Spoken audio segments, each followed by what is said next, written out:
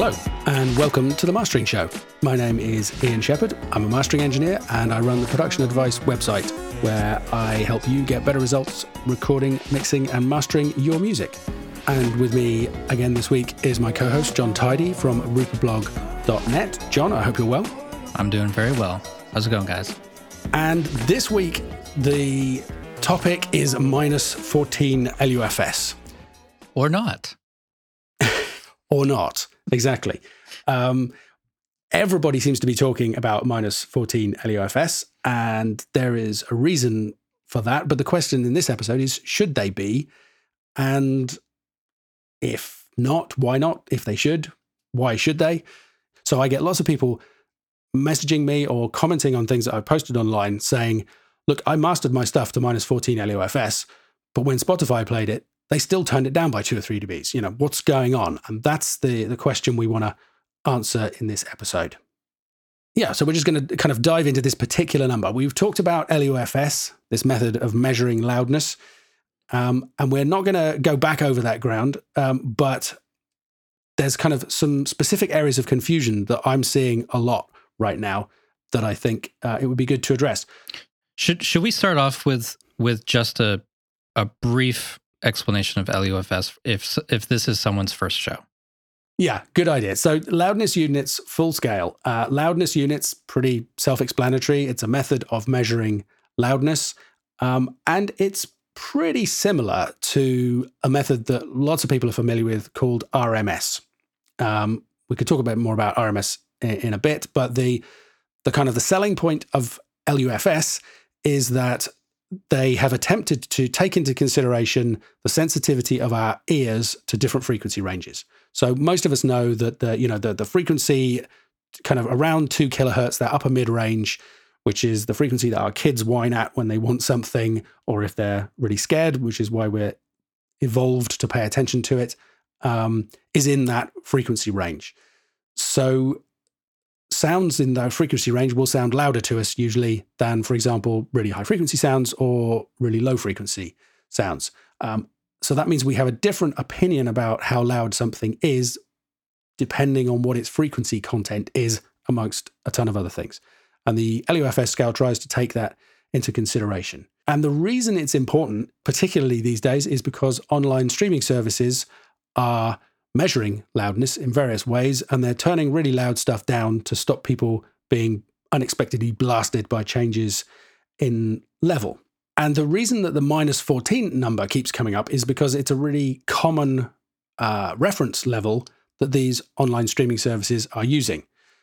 Most recently, YouTube switched to using minus 14 LUFS, and I think we should insert a record scratch sound effect at this point, because you could well be listening to this thinking, wait a minute, I thought they already used minus 14 LUFS as a reference level. The answer to that is actually no. And if you want to find out why, keep listening.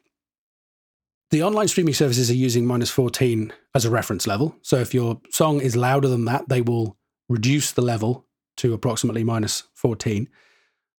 And lots of people are using that fact and aiming for minus 14 as a target. That's not what we recommend. We're not going to talk about it in this episode. In fact, we did a whole show on it, episode 52. Don't aim for LUFS targets online. If you're interested in why I'm saying you shouldn't use minus 14 or any other LUFS number as a target for your mastering loudness. And we've also talked about what you should do instead, if you're interested in that. And if that's the case, then check out episode 60. And there's also a blog post I wrote called How Loud Online. We'll put the link to that in the show notes at themasteringshow.com. Okay, so why is this show different than that one? Okay, because as I mentioned, of the confusion that I'm seeing out there. And maybe I kind of kick this off by making the point that, yes, YouTube used to not use LUFS to measure their loudness. Spotify still don't. When I say that, lots of people kind of get confused and start saying, yes, they do. Look, and they point me at the FAQ page where it talks about minus 14 LUFS. And that's the kind of the confusion that I want to clear up. So again, if you want to know why that's not the case, keep listening. Okay, so what's the point of using LUFS if the streaming services aren't using this themselves? Like, what does it matter if there's differences between the different platforms? Excellent question. I mean, the first thing I should say is we shouldn't use it as a target, but just because we're not using it as a target doesn't mean that it's not useful and interesting. And I would say the main reason that you need to understand this stuff is that if you do use LUFS to measure your music's loudness and expect to understand what's going to happen online, then you could end up being surprised. So to use the kind of the most common example, Spotify doesn't use LUFS right now. They have said they're going to in future, but at this point they're using something called replay gain, which is a different method of measuring loudness.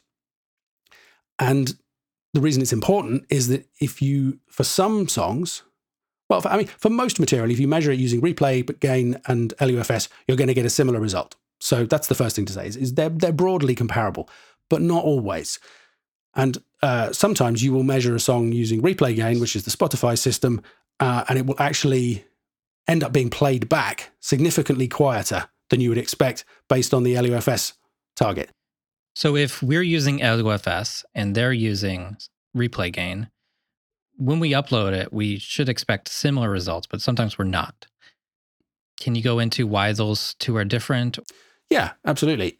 I think the most important thing to say is that LUFS is just one way of measuring loudness. I kind of mentioned it earlier on. It's a good way of measuring loudness, I have to say. I've heard people criticize it and say that it's not effective, but in my tests, it really is pretty close to what my ears tell me.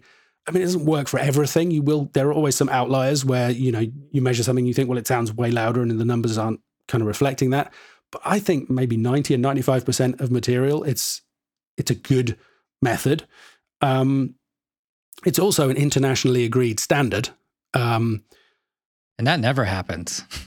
Well, that never happens. No, absolutely. And it was driven by legal requirements, in fact, for broadcast in the US. And we did an episode where we talked about the history of that, where we interviewed Elko Grimm, and we'll put a link to that in the show notes as well, if anybody's interested. Just because it's internationally agreed and a pretty good method doesn't mean it's the only way of measuring things. So there are a ton of different ways of measuring loudness, but the four really common ones are VU level, which goes back to, that's the old style needle meters that you used to see on tape decks and mixing desks, analog mixing desks. RMS, which I mentioned earlier, RMS stands for root mean squared, and it's it's similar to VU, but usually used digitally because it's a much more mathematical way of displaying it, although you can get analog meters for that as well. And then there's replay gain, which is the system that Spotify uses, which I think was one of the first widely adopted loudness normalization standards. I think that's probably one of the first ones that I've heard of.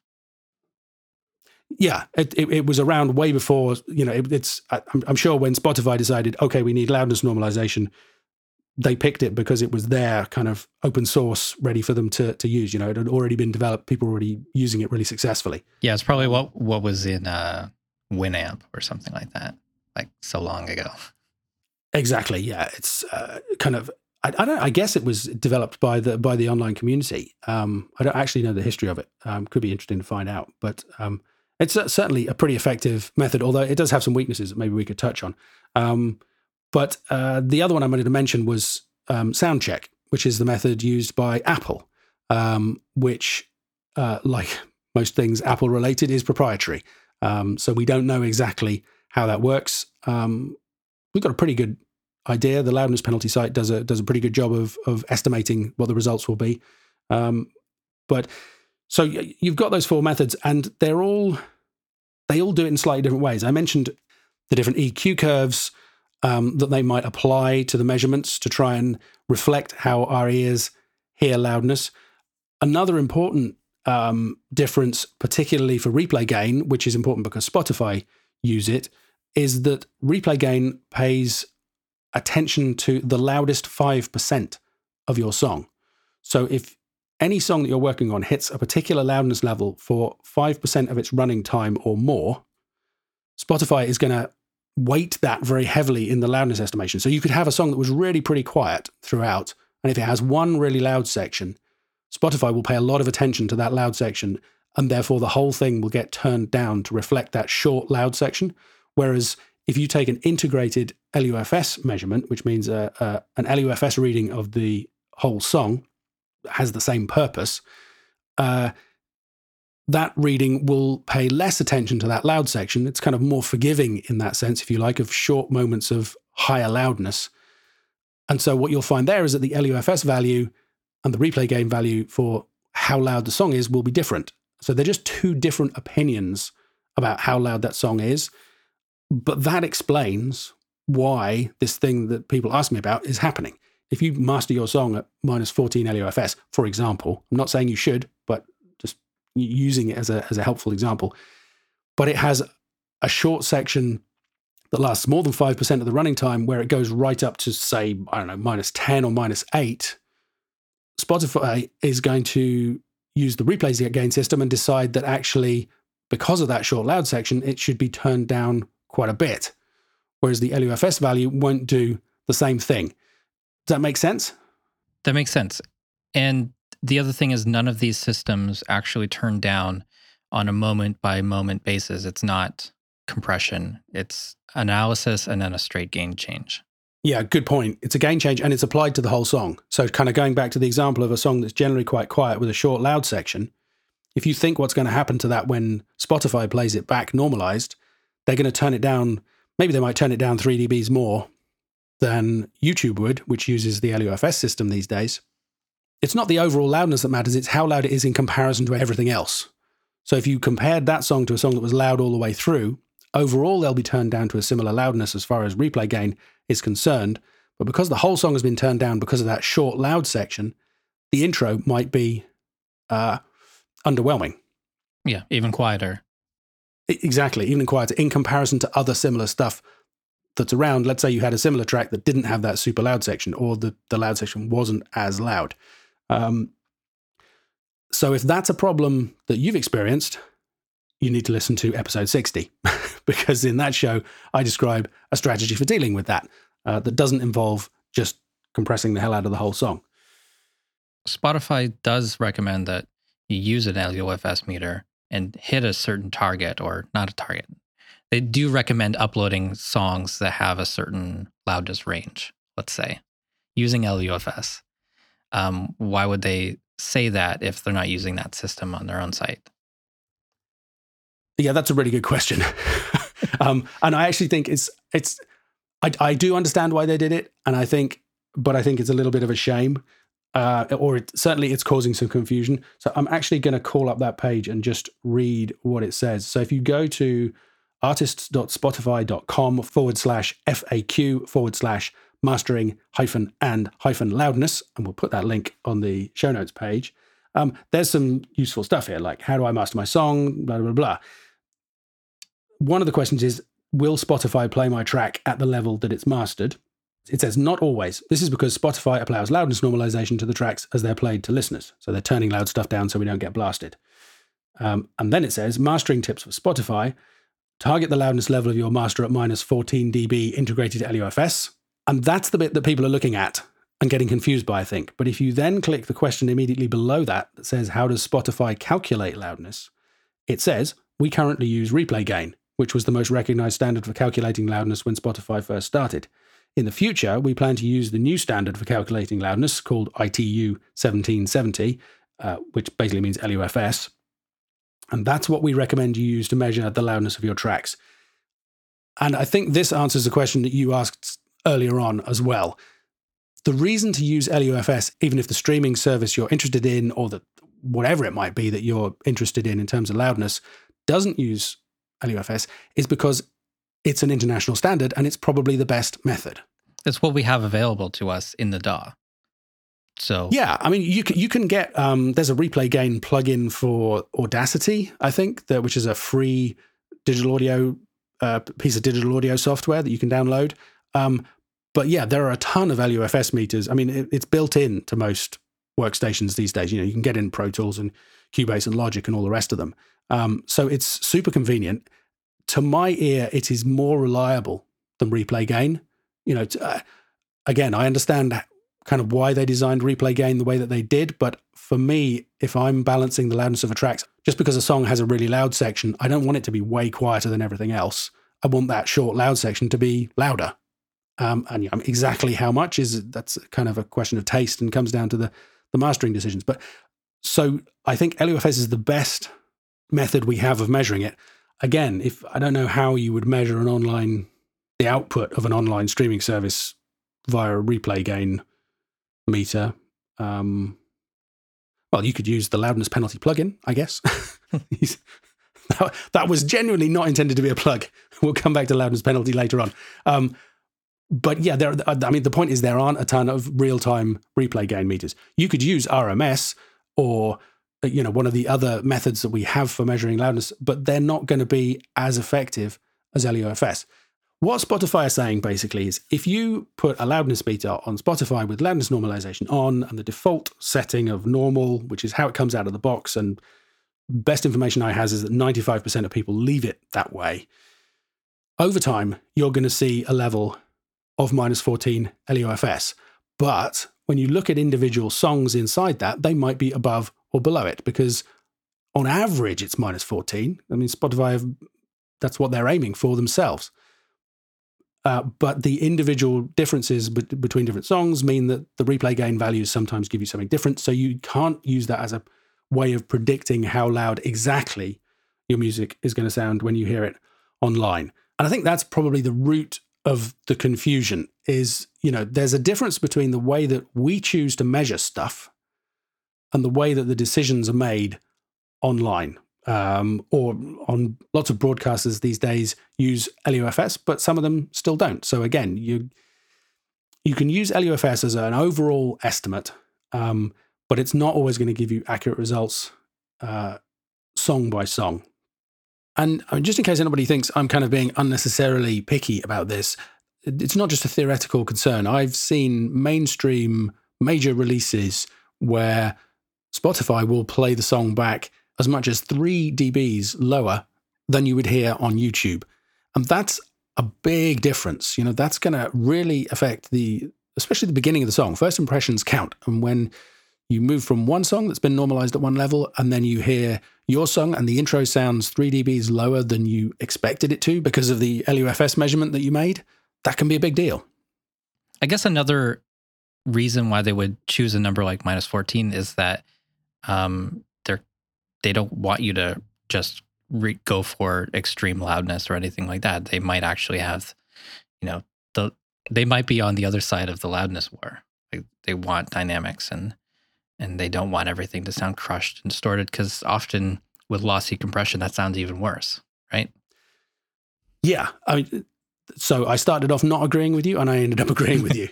I don't actually think that Spotify or Tidal or anybody else at the streaming services has any kind of hidden agenda of how people should make their music sound. Right.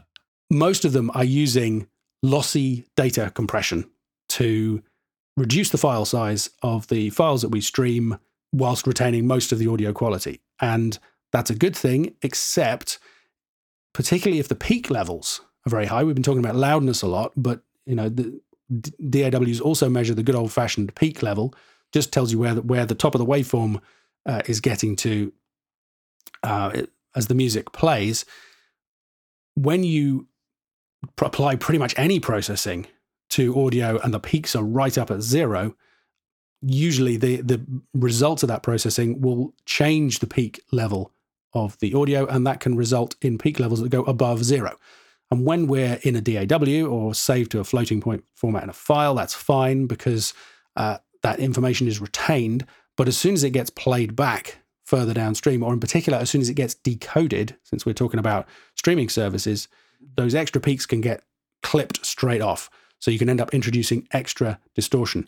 So if you want to get the cleanest possible encodes when you're submitting your music to Spotify and all the rest of it, again, Spotify's FAQ recommends minus 1 dB true peak, which is the modern method of measuring true peak levels. And they even say if the loudness is above minus 14, then you should consider not peaking above minus 2, because a kind of another detail of this process, and again, this is something we've talked about on other shows, but ironically, the higher you push the loudness, the closer in terms of peak level, the more those peak levels change when you apply processing like lossy data encoding. So the higher those levels on decoding are likely to, peak levels on decoding are likely to get above zero, and the more clipping distortion you're likely to add. So yeah, to get a nice clean encode, which is obviously what the streaming companies would like because they want the best fidelity for the music they're supplying. Again, there's an argument for not pushing the music super loud. Doesn't mean you don't have to master your music super loud. If you want a really, really dense, heavily limited sound, then by all means go for it. But consider reducing the level by a couple of dBs when you submit it to the streaming services so that the encoders don't have to work as hard and you get a cleaner result. Was that okay? I like it.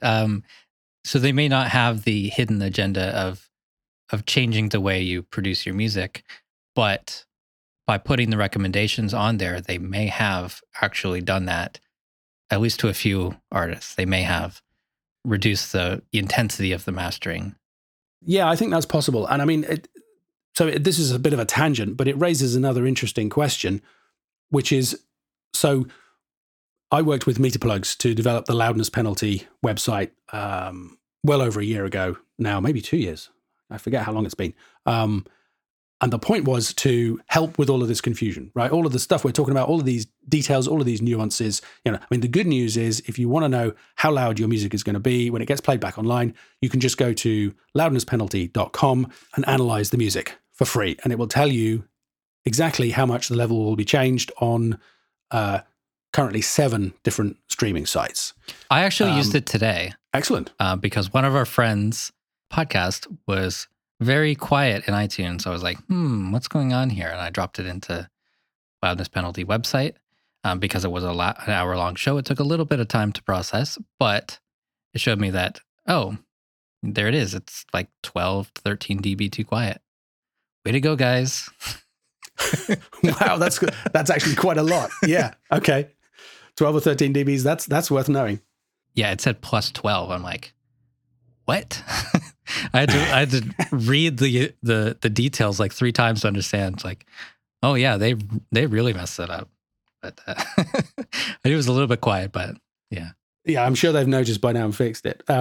Just as a brief tangent, I'm very pleased that it worked with a file that long, because the one limitation of the website is that it does rely on the amount of memory that the browser has available to it. So if you throw out a super long file, it may not give you a result. But yeah, that's a classic example. And I use it as well.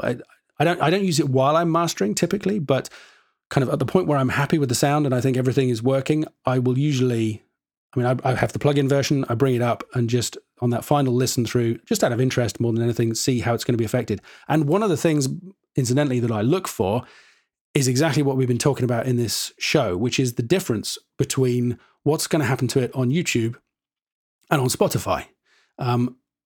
What I tend to find usually is that I think because of the way that I master with the balanced EQ and the guidelines that we've talked about often on the show, usually those values are pretty close. They might be half a dB different or something. That doesn't concern me. But sometimes you will see something where, particularly Spotify, as we've been talking about, will turn things down quite a bit more. And at that point, then I want to start using the preview function on, it doesn't matter whether you use the plugin or the website, but to start comparing that file with other material that's out there to check that I'm happy with it. It's,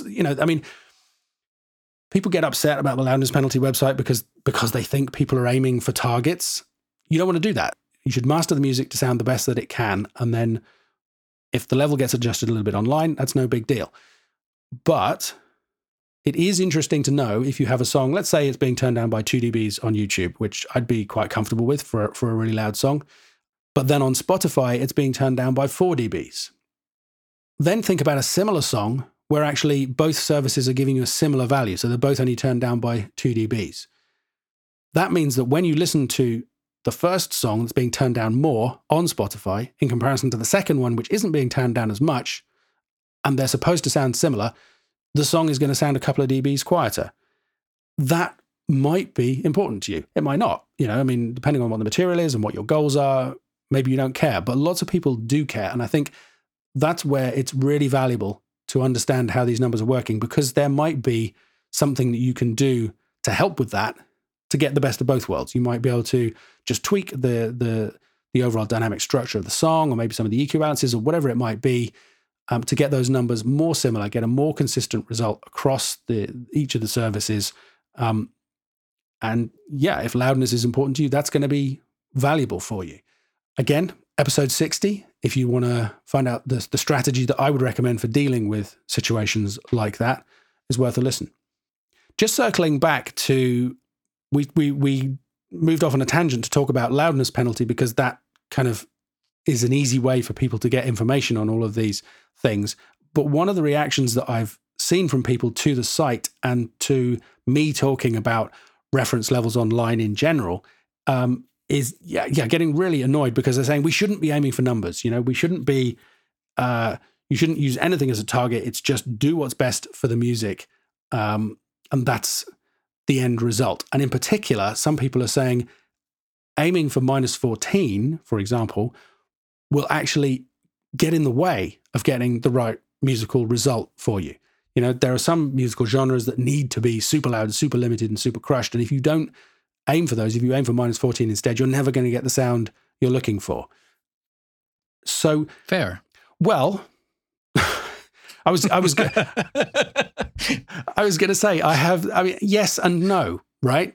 I agree with part of that, but not other parts of it. We started out by saying, don't use these numbers as targets. So I agree with that.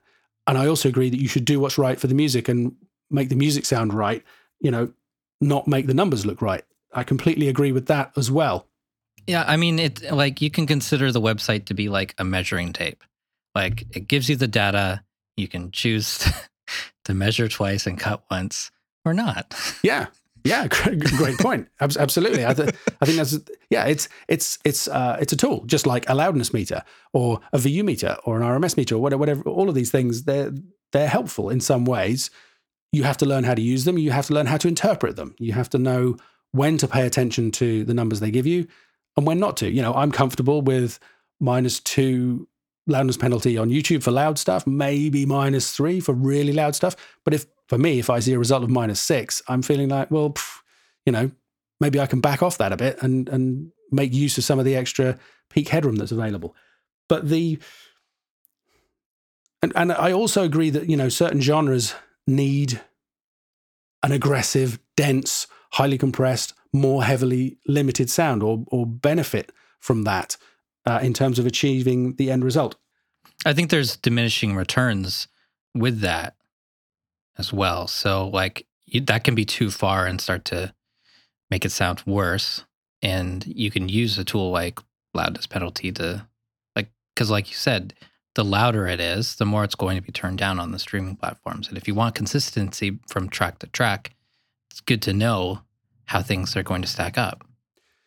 Yeah, absolutely. And well, I know from my own experience when I'm mastering, there's a sweet spot. We've talked about it many times before. Stuff needs to be loud enough, but not too loud. I mean, little brief tangent, that's another thing that might happen. If you find that your music is getting positive loudness penalty scores, meaning that the streaming services, some of them might want to turn it up, then you might consider actually mastering it a little bit louder so that you're in control of that process and can get the level to where you're happy, or the streaming services kind of playing with it in the way that you want, with you applying the processing rather than Spotify applying the processing, for example, because they will use a limiter to turn quieter stuff up.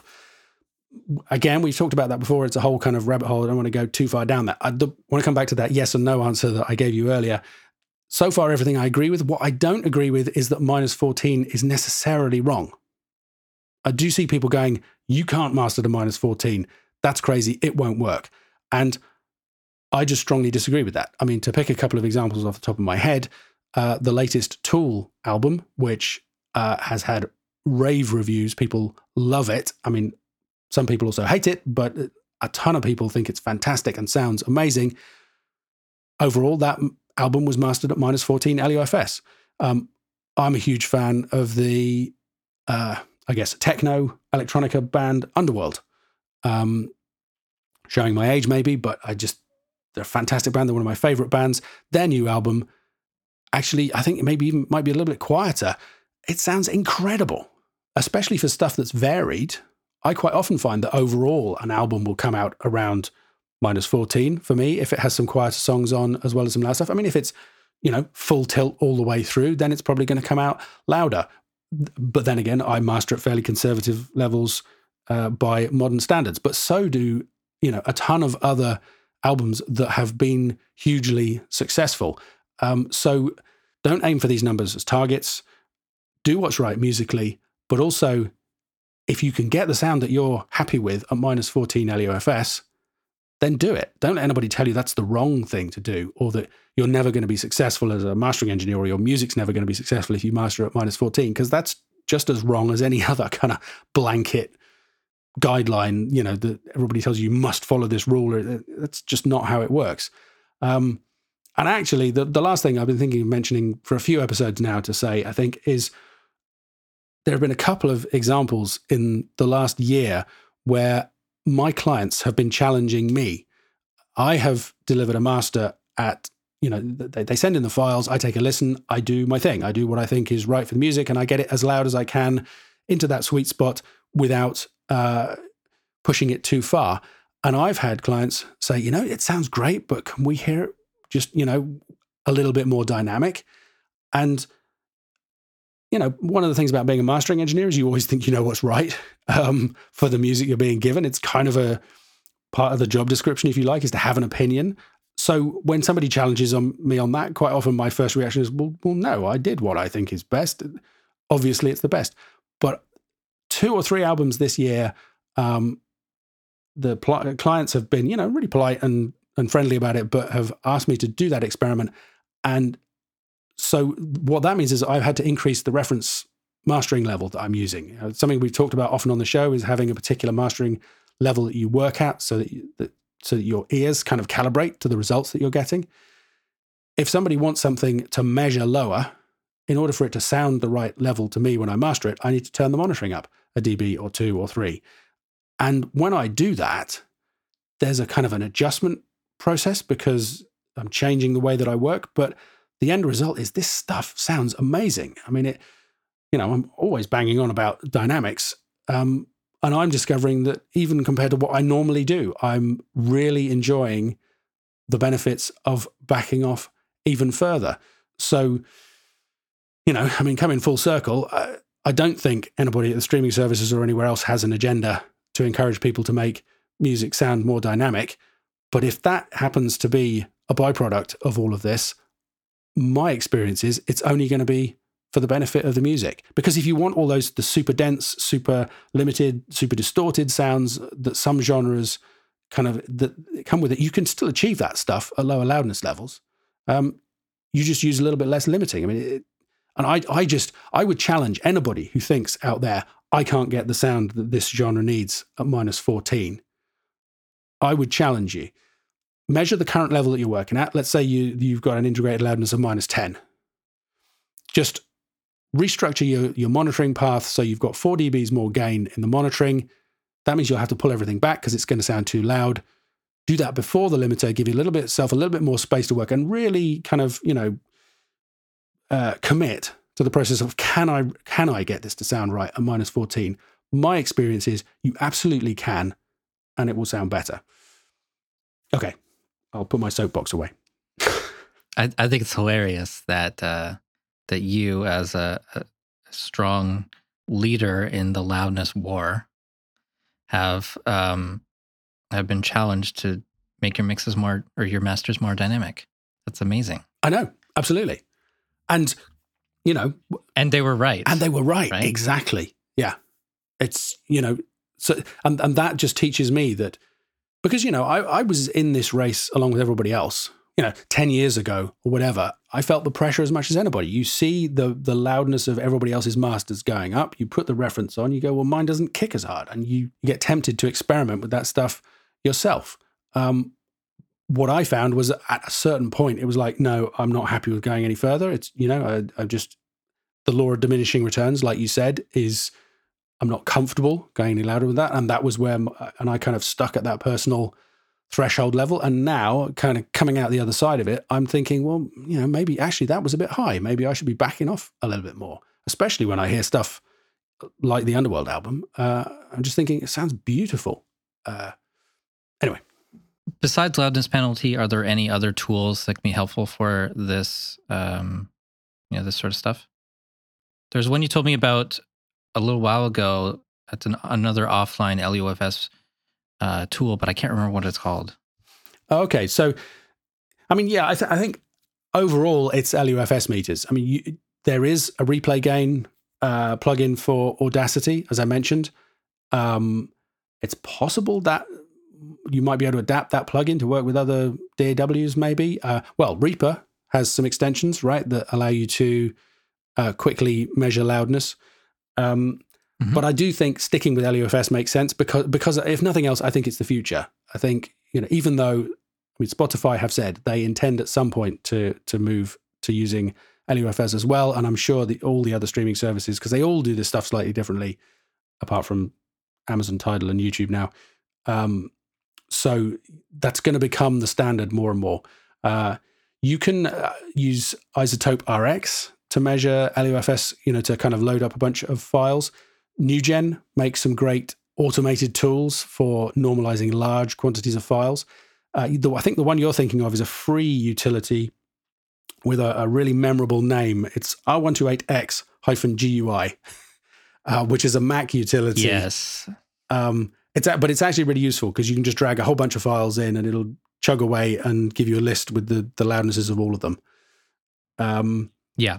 I don't have that installed on this computer apparently, but I have used it a couple of times in the past, and yeah, super useful just as like another quality check or something like that, just to make sure that like what you're seeing in the DAW before you export is the same as what comes out. And you can also see like how things change with after you do the MP3 versions of the masters. So super helpful stuff. Yeah, because it also tells you the true peak levels. So for example, if you had some stuff that was really pretty loud and it was going to introduce those extra peak levels that we talked about during the MP3 encoding process, if you drop the MP3s in, you will see true peak levels above 0 on those files. And that might be an indication to you that you want to tweak something on the way in to get a cleaner result, because those could clip when they're decoded. That's a great point.